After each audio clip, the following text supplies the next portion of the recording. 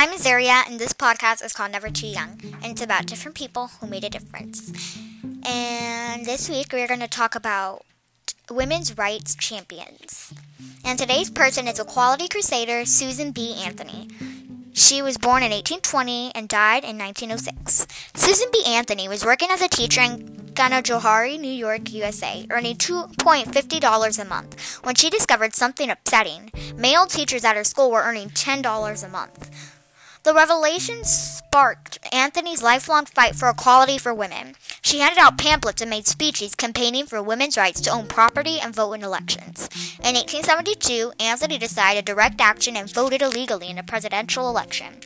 She was arrested and convicted of a crime, but she refused to pay the fine in protest. Anthony believed that everyone, not just women, should be treated fairly. She worked to pass labor laws protecting workers and an amendment to the U.S. Constitution outlawing slavery.